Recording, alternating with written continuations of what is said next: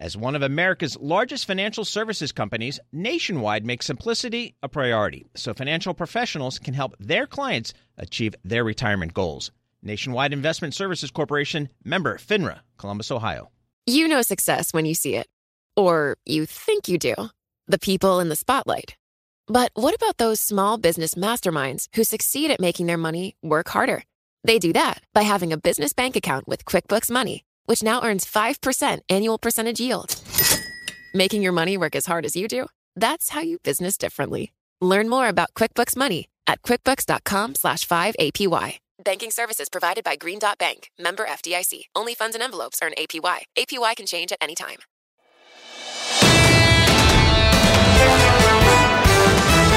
This is the Bloomberg Surveillance Podcast. I'm Tom Keene, along with Jonathan Farrow and Lisa Abramowitz. Join us each day for insight from the best in economics, geopolitics, finance, and investment.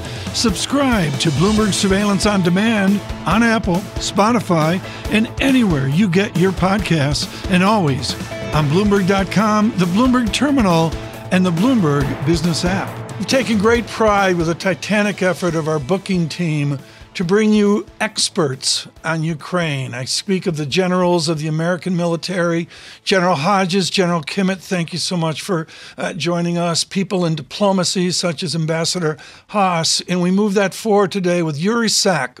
He is advisor to Ukraine's defense minister, but far more is steeped in the diplomacy linkage to military effort, if you will, from diplomacy to attack and defense.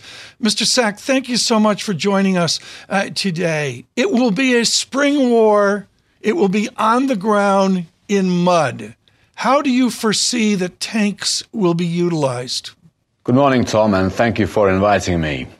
Now, we have said a long time ago that with the courage and determination of the Ukrainian armed forces, we were able to, and of course with the help of the military assistance that we received from our allies, we were able to stabilize the front, and we are now getting ready for our counteroffensive, which we hope will begin soon. Now, because our military objective remains the complete deoccupation of Ukrainian territories and restoring peace in Ukraine as well as in Europe. Mm-hmm. So the tanks which will be provided to Ukraine by the tank coalition, international tank coalition, will be instrumental in helping Ukrainian army break through the defense lines of the enemy on the temporarily occupied territories. And we are seeing that, the tanks, the first tanks are already on their way, and we hope that the tank coalition will continue stepping up their efforts and sending us more. To move out another year in this terrible war, can those tanks drive to Crimea? Do you perceive a linkage of what Kyiv wants on Crimea with what the allies want on Crimea? I think the Kyiv and allies are aligned when it comes to the situation with Crimea, because everybody recognizes that Crimea is an internationally recognized territory of Ukraine, which has been illegally annexed in 2014. But when it comes to the actual format in which Crimea will be returned to Ukraine, our military will take that decision when it comes, and most probably it will be a mixture of diplomatic efforts as well as military. Yuri, I'd appreciate your insights on how close we are to the West providing jets to Ukraine. Do you think we're approaching that moment? We are pushing for the fighter jets on a daily basis. Our Minister of Defense, our President, everyone from the political and military leadership. And we understand that these are sophisticated platforms that require the training of pilots, the training of engineer crews. They require logistics. So it's not going to happen overnight, but we're doing everything we can on our side to facilitate this process, because fighter jets are the last remaining hurdle, and they will be instrumental in helping Ukraine achieve victory, which we hope will be this year. Yuri, how long do you think that would take to train pilots and make that kind of thing operational? Well, we are in a different situation. Ordinarily, training pilots takes about a year, if not more. But we are in a situation where first we already have pilots who have combat battlefield experience, and our pilots are ready to be trained in 3 to 6 months. They will be ready to fly these platforms. Mr. Sak, it's simple. You need material as well. As I asked our Maria Tadeo in Kyiv an hour ago, tell me about the manpower of your defense ministry. Do you have enough soldiers? It always comes down to infantry, doesn't it? The state of the Ukrainian infantry. Indeed, our armed forces are, we have sufficient reserves, and of course, the reason why we are in a better position than our enemy, whose military capability has been degraded by the Ukrainian armed forces during the last 12 months significantly, is because we are not using our soldiers as cannon fodder. We are not using them in the meat grinder tactics. We are fighting a smart war, and we have a high regard for our personnel. So we take smart decisions, and this allows us to maintain the sufficient number of troops. And of course, where necessary, if we need, we mobilize more people. But for now, we are ready for any development, and we are ready to continue the occupation of Ukrainian territories. Give us an update on the Black Sea. Mariupol was just horrific 8-9 months ago as well. Discuss the state of the Black Sea as you enter year 2 of this war. Well, as you know, the Black Sea now, there is the Russian Black Sea Fleet in the Crimea and in Sevastopol. So Russia and Russia continues to control what happens in the Black Sea. But of course, we will continue building up our military capability. And this is why we're asking for longer range missiles, because they will be helpful in terms of helping us achieve our objectives deeper into the enemy's territory and making sure that Black Sea is safe, as well as for things like grain deal, the supply of agricultural products from the Ukrainian territory, which was of concern to the international community for a long time. Yuri, the United States has committed tens of billions of dollars to support Ukraine and the war effort in your country. There are some concerns where you are in Washington about the misappropriation of some of those funds. How are you allaying some of those concerns?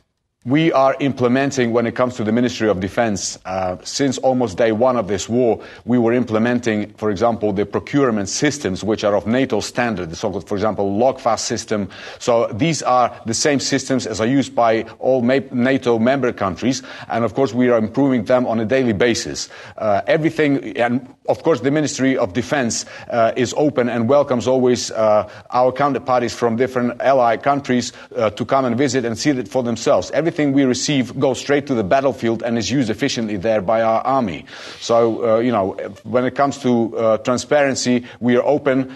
We are introducing new standards. We're introducing new NATO standard procurement mechanisms, and we can assure and guarantee our allies that nothing is misappropriated. Everything is going to be used on the battlefield. Yuri, it's an incredibly difficult time for your country, and on a one-year milestone that we all hoped we wouldn't approach, we've landed on. We appreciate your time to join us today. Thank you, sir. Yuri Sak, the advisor to Ukraine's defense minister. On Ukraine, and this is a really important conversation. In my youth, there was a gentleman from Arkansas named Senator Fulbright. And Senator Fulbright had a real understanding of the continent of Europe, having lived World War II like many.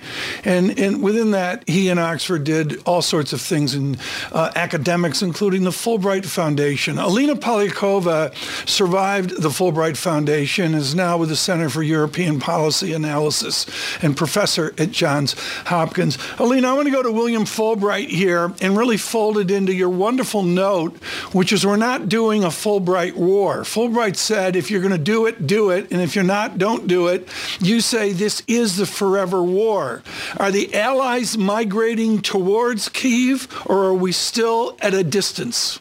Well, thanks, Tom. And you're absolutely right. I was just at the Munich Security Conference, which, of course, is the largest gathering on defense and security for the Transatlantic Alliance. And I took away a couple of things on your point. One, I heard incredible bipartisan support from the U.S. Congress. We're the largest U.S. congressional delegation to Munich ever, which is significant.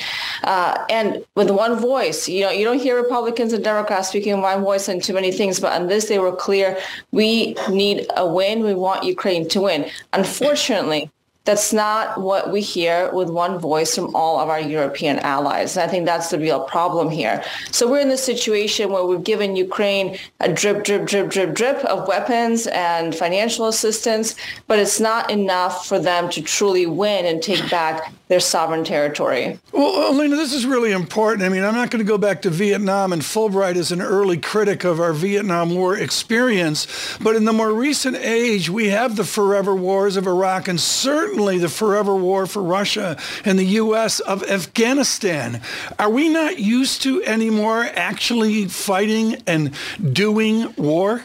Well, the truth is this doesn't have to be another one of those so-called forever wars. It shouldn't be. The Ukrainians have been fighting incredibly courageously. They have, really gone far and beyond anyone's expectations. We used to think a year ago that this was going to be a 3-day war and Kiev was going to fall.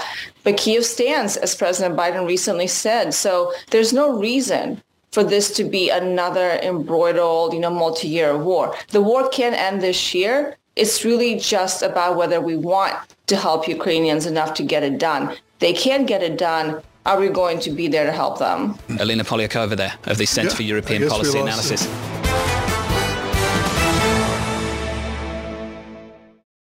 Nobody ever says make it complicated. That is why Nationwide makes simplicity a priority by providing financial professionals with straightforward, client-ready resources. From clear strategies to help clients meet retirement savings and income needs, to ways to cover rising healthcare costs and more. Nationwide simplifies planning so more time can be spent helping clients. Nationwide is on your side. Nationwide Investment Services Corporation, member FINRA, Columbus, Ohio. Hi, I'm Ron Kraszewski, Chairman and CEO of Stifel. Financial advisors, if you're not growing your practice, you're losing market share. Stifel is a growing entrepreneurial, advisor-centric firm built for successful advisors like you. Imagine having the resources of the largest wirehouses and the support of the boutique shops, but none of the bureaucracy to get in the way of you serving your clients. At Stifel, it's your business, your book, your clients. I always tell the advisors we're recruiting, I want you to come to Stifel and double or triple your business. Most of them laugh and shake their heads, but I'm serious. Don't take it from me. Take it from Stifel's #1 finish in J.D. Power's 2023 U.S. Financial Advisor Satisfaction Study. So, there's a reason why 148 financial advisors joined Stifel last year. Come join us and find out why Stifel is the firm where success meets success. Visit www.choosestifel.com. Stifel Nicholas and Company Incorporated, member SIPC and NYSE.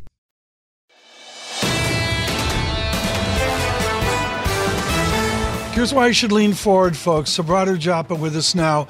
Yeah, head of U.S. rates strategy at SocGen.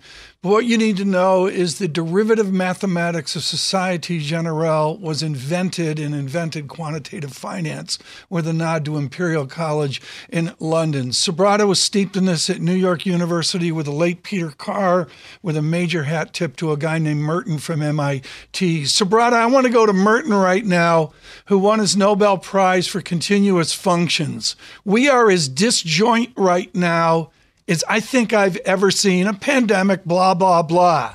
How disjoint are we? How can SocGen do mathematics now, given the stew that we're in? I think ultimately in an environment like this, you have to look at the long term. I think looking at market moves day to day, week to week is going to be very, very difficult to predict directionality because there's just a lot of a confluence of so many different factors to take into account. Even if you look at our own forecasts for last year, we kind of moved 10-year yields, the goalpost for 4%, and we kind of stayed there.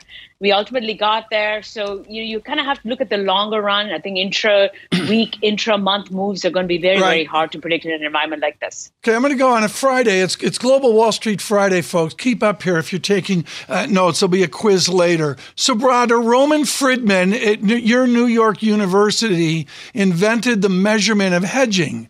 If we're going nowhere and there's a cost to hedging, how long can we keep this going nowhere shell game up before we get a vector that shows actual movement?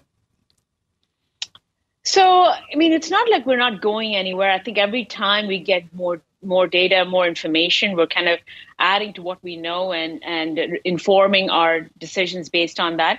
The Fed, for instance, is almost at the end of its rate hike cycle. So really what we're looking at is to see when that pivot will be. Calling the timing of the pivot is going to be very, very difficult. But I think the destination is clear. Ultimately, the Fed wants to orchestrate demand destruction. Under those circumstances, what you're going to see is a slowdown in the economy eventually and a recession. And that to us would mean that yields would have to go eventually lower. Timing when that's going to happen, exactly when that pivot's going to happen, is extraordinarily difficult. But I think for the most part, we know what the destination is. We just don't know what the journey is. Well, we've got to manage a balance of risks around every view. Reading your research, Subhadra, given what you've just said, do you think the risks are asymmetric and not that balanced? Yeah, I think so. For the bond market, it feels like the risks are a little bit more asymmetric. We're not at the beginning of the cycle. We're close to the end of the cycle for the Fed. Yes, the Fed might maybe deliver, maybe 2 or 3 more 25 basis point rate hikes. But after that, I think that broadly speaking, the risks are that yields will go lower from there on. So we feel like the risks to these Treasury yields are asymmetrically skewed towards the downside as opposed to the upside. And this is, of course, it's a very asynchronous environment. You look at the ECB; they're still very much earlier on in their rate hike cycle. They have a lot more to deliver. But broadly for the U.S., I feel like there's just going to be a wall of cash that starts entering the bond market again when 10-year yields start getting above 4%. Fixed income assets in general, you look at corporate bonds, even ETFs, you're seeing a tremendous amount of inflows into the bond market.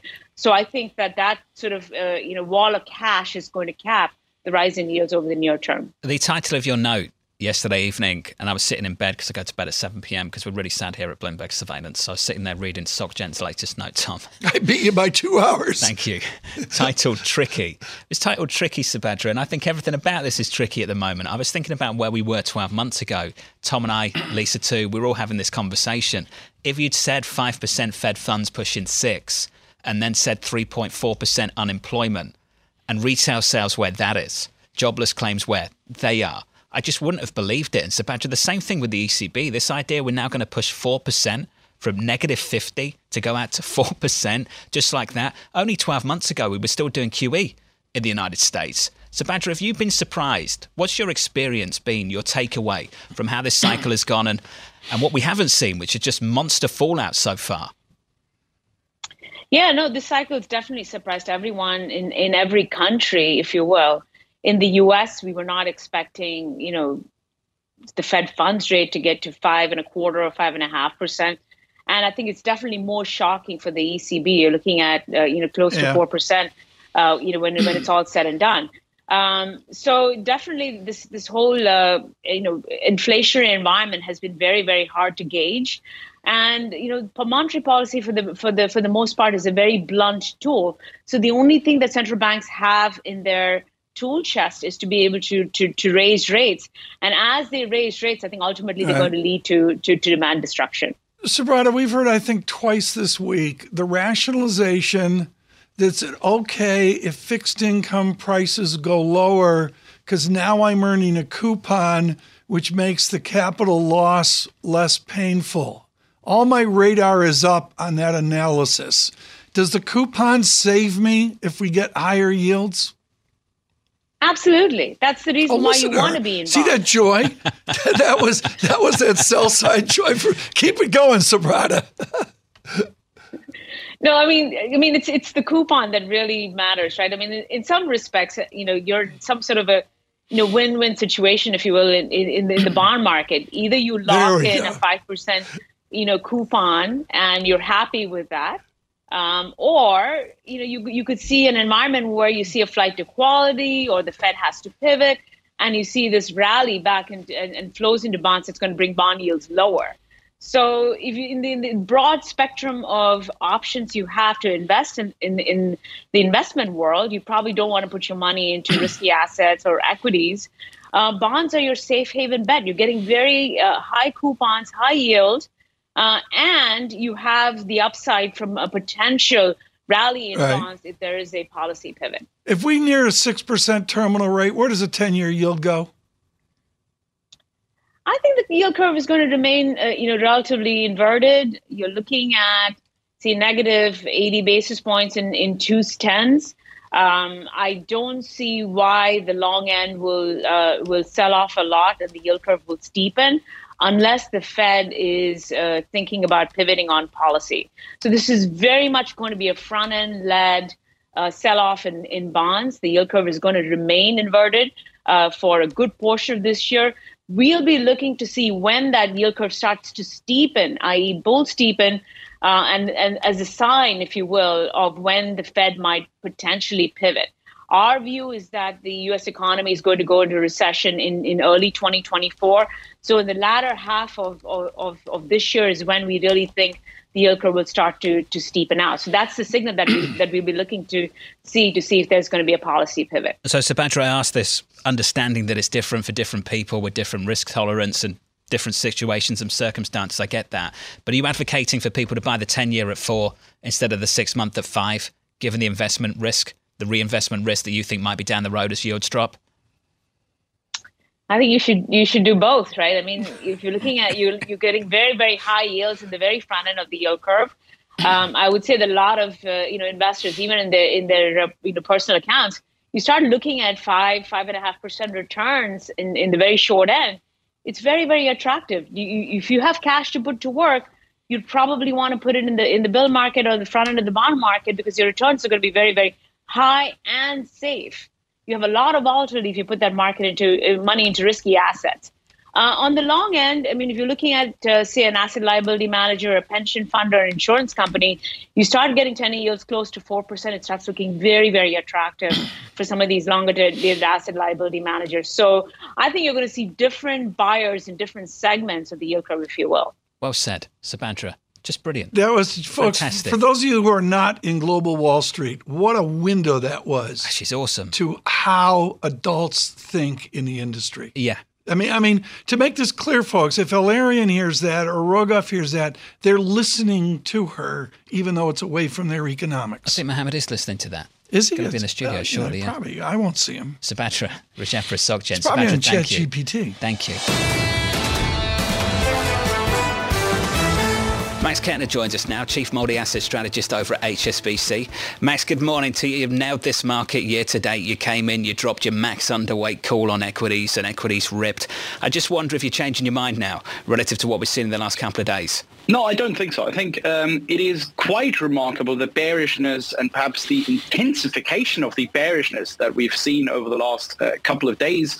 Now, of course, I think U.S. equities stand perhaps in a little bit of a tougher spot, right? Tactically, they've outperformed a little bit too much if we compare it to long-dated real rates, if we compare it to interest rate volatility, for example. So perhaps there's a bit of correction potential in U.S. equities still. Fine, but we were pretty vocal, and we've been pretty vocal over the last couple of weeks as well, that whenever we are going to see such dips, we'd rather be taking these as opportunities to buy rather than really throw in the towel. And if anything, if we look at other markets and markets we prefer in equities, for example, like the Eurozone equity market, that's just a couple of tenths of a percent away from the all-time high. So yes, things might not look as good in US equities, but in other equity markets, such as the Eurozone, things are pretty good. They're pretty okay. Max, is amazing. In about 10 minutes' time, we're going to have this conversation on Ukraine and talk about how dreadful this war is on the Eurozone's doorstep. And at the same time, we're looking at an equity screen. Year to date, in France, up 13%. In Germany, up 11%. In Italy, up 15%. Max, why can that continue? I think it boils down really to the overall economics and to the earnings outlook, and especially to expectations, right? The reality is that we went into the winter of 2022 and 2023 with extremely bearish expectations, right? Let's remember that perhaps 3-4 months ago, consensus was basically positioned for an absolute calamity to happen in the Eurozone, right? A gas crunch, gas prices shooting higher, so real incomes being squeezed even more, and so on and so on. So we had very, very pessimistic expectations. That is only just started to really perhaps turn a little bit when we look at consensus GDP expectations, for example, in the Eurozone in particular. They've only started to rise ever so slightly at the start of this year. The same thing goes for earnings expectations. Look at earnings expectations. I do agree that for the full year, they still look a little bit too high. But look at the S&P. S&P earnings expectations were above $57 just 3 months ago. We're now below $51. How on earth can we come up with a really, really bearish near-term picture if we see such bearish expectations already for the near term. Max, I want you to help me with the calculus of the moment. This is a theme I've been talking about all week, boring people to death, in which we're moving so fast, Max, and as John mentioned, you've been great at the moving fast of it, that I'm really leaning on 3-month annualized data. Are you doing that at HSBC? Are you having to shorten it and look at 90 days of data and think from there? In some parts, yes. So I was a little bit puzzled, to be perfectly honest. At the start of the year, we had quite a bit of pushback from clients who would say, well, when you look at the December activity data out of the US, look at retail sales, industrial production, that is clearly indicative of a recession, right? So clearly, why are you going bullish now? This is the wrong time. And conversely, now when we had this sort of a bit of a rebound in the January data, now people are saying, oh, this is the big re-acceleration. We're sort of in the middle. Let's be honest, right? You guys will know it better than me. But if we remember in December, I think the US had quite a bit of a tough time when, you had minus 40, minus 50 degrees Celsius. And of course, some of the activity data was reflecting that. And of course, then on the month-over-month in January, we had a bit of a rebound. I do think we're sort of in the middle. Growth is definitely not as weak as people expected 3-4 months ago. So we're definitely in global growth terms seeing some acceleration, but I don't think that it's going to be this great re-acceleration, right, that leads to utterly more hawkishness, perhaps like a 50 basis point hike in March by the Fed. I think that is a bit overplayed. So what is your equity allocation within multi-asset? Is it an international, US, UK, domestic, maybe continental Europe skew? What is the factor that determines the equity allocation? Yeah, we're still really liking, for example, Eurozone equities. We're not overweight in the US. We're not overweight in Japan. In fact, we're underweight in Japan because we do see a little bit more upside for the Japanese yen, and that should go against Japanese earnings. So it's really focused on the Eurozone, a little bit in emerging markets as well. Not so much in the US because the US has outperformed that move in rates a little bit too much. But having said that, I think once we get those dips in US equities, in the growth market,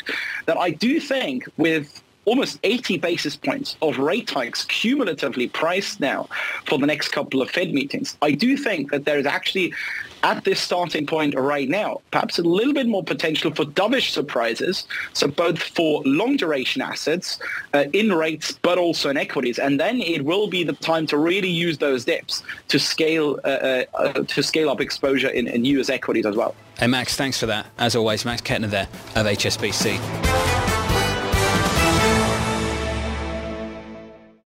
Nobody ever says make it complicated. That is why Nationwide makes simplicity a priority by providing financial professionals with straightforward, client-ready resources. From clear strategies to help clients meet retirement savings and income needs, to ways to cover rising healthcare costs and more. Nationwide simplifies planning so more time can be spent helping clients. Nationwide is on your side. Nationwide Investment Services Corporation, member FINRA, Columbus, Ohio.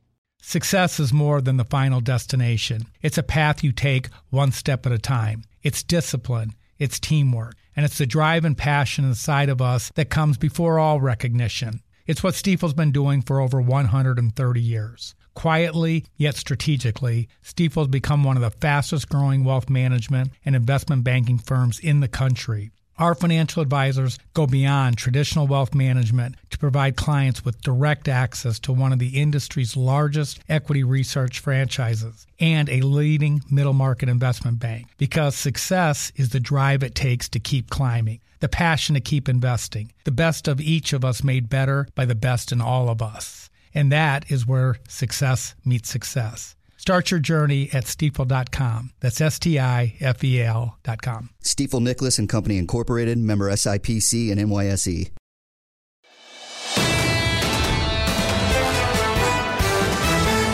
Now, a very important conversation.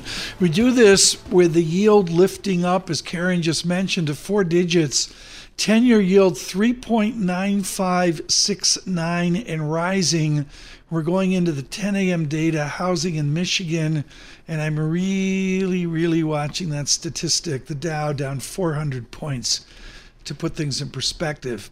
This is maybe the conversation of the week for those of concern of inflation who are not quiescent. And this goes back a long way to freshwater economics, to the giant of my childhood, Carl Brunner of the University of Rochester, and a guy named Meltzer out at Carnegie Mellon, and all of their thinking pushing against Fed theory of the Shadow Open Market Committee. Providing leadership for years was Mickey Levy, now with Berenberg Capital Markets, and we're thrilled Dr. Levy could join us this morning. Mickey, I'm going to cut to the chase. M2 is back in vogue again, even among those that have pushed aside monetarist theory. After the Biden stimulus and the M2 crash, what should be the appropriate theory for Chairman Powell? Well, Tom, I think you're right on, because the combination of the excessive fiscal stimulus and monetary stimulus is what drove excess demand and the higher inflation. So when I think back to 2020, that's when I started signaling, watch out, inflation's going to come roaring back. And the Fed's model, you plug in an extra $2 trillion in fiscal stimulus in Biden's March 2021 package, and it didn't even move the dial on their inflation forecast or their economic growth forecast. So we had this huge bulge in household disposable income, a large portion of which was spent, some was saved, and now it's still trickling out. And meanwhile, so you had a $6.5 trillion bulge in M2, and now people are spending it. And so, and now you have this situation where inflation's high, and I know we're going to get to this, but let me just emphasize one critical point here. Everybody's focusing on the funds rate. Guess what? It's still below the rate of inflation. So, Tom, if the funds rate is negative in real terms, is monetary policy really restrictive now? There we go. That's it, Paul. That's a Mickey Levy I used. Jump in here, Paul. That's a Dr. Levy I used to know.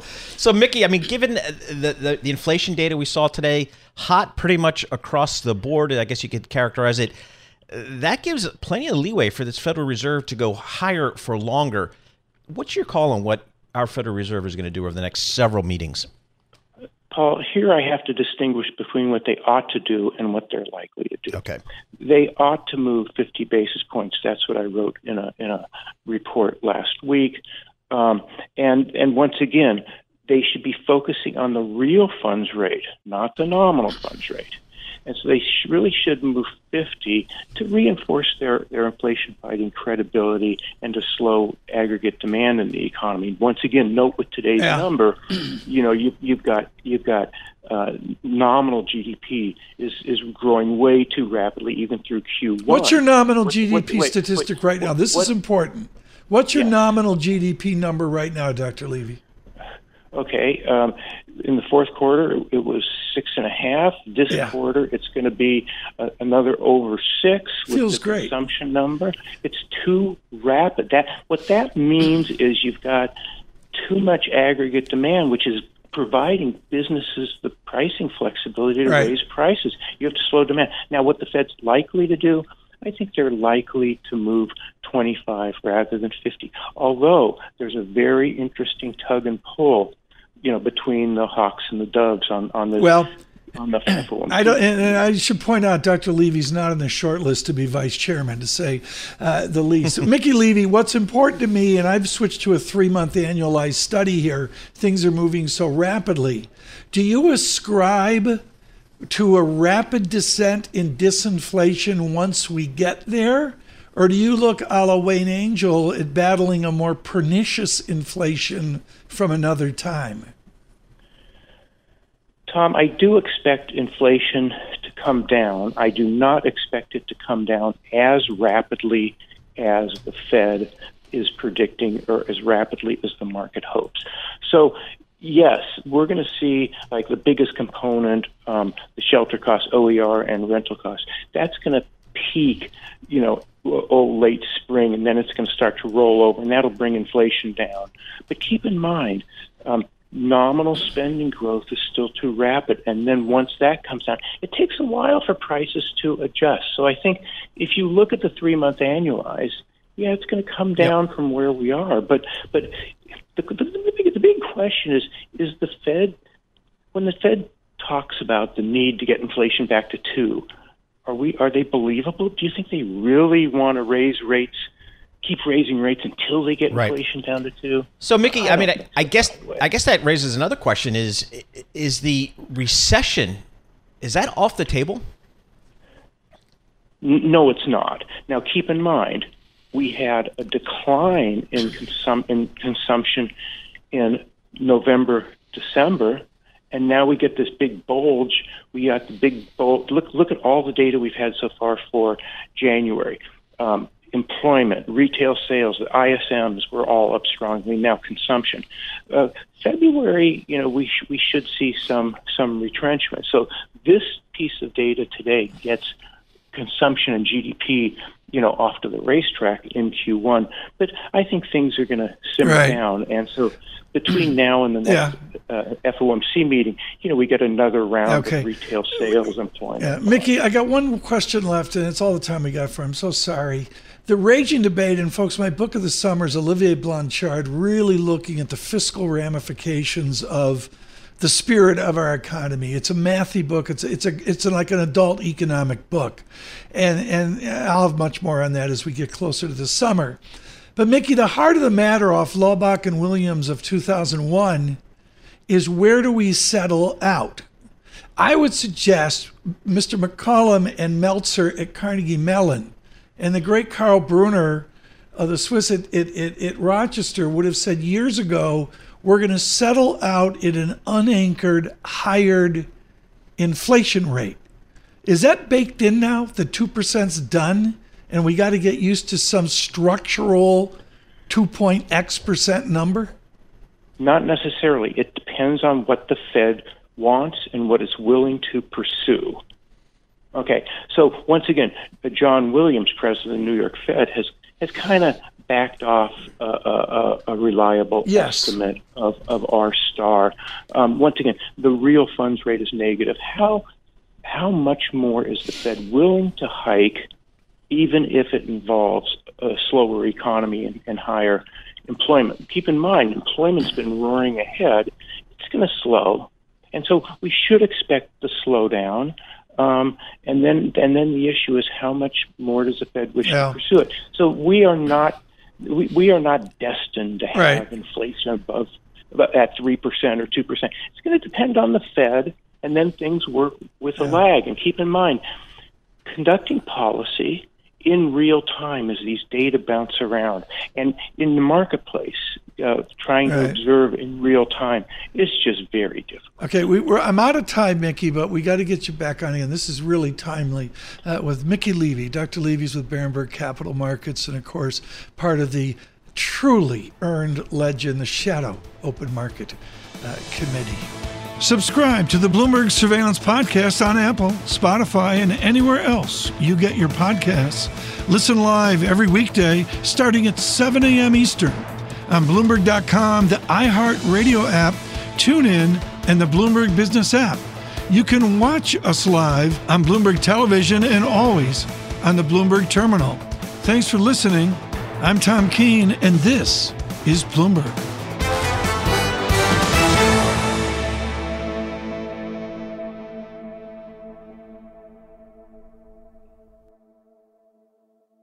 Success. It's discipline. It's teamwork. It's the drive and passion inside of us that comes before all recognition. It's the best of each of us made better by the best in all of us. It's what Stifel's been doing for over 130 years. And it's why Stifel is one of the fastest growing global wealth management and investment banking firms in the industry. Stifel. It's where success meets success. Start your journey at Stifel.com. That's Stifel.com. Stifel Nicholas and Company Incorporated, member SIPC and NYSE. The countdown has begun. From May 14th to 16th, 1,000 global leaders will gather in Doha for the Qatar Economic Forum powered by Bloomberg. Join heads of state, influential ministers, and leading CEOs to make new connections, gain unique insights, and uncover valuable opportunities in one of the world's most rapidly rising regions. Request your invite for this exclusive event at QatarEconomicForum.com.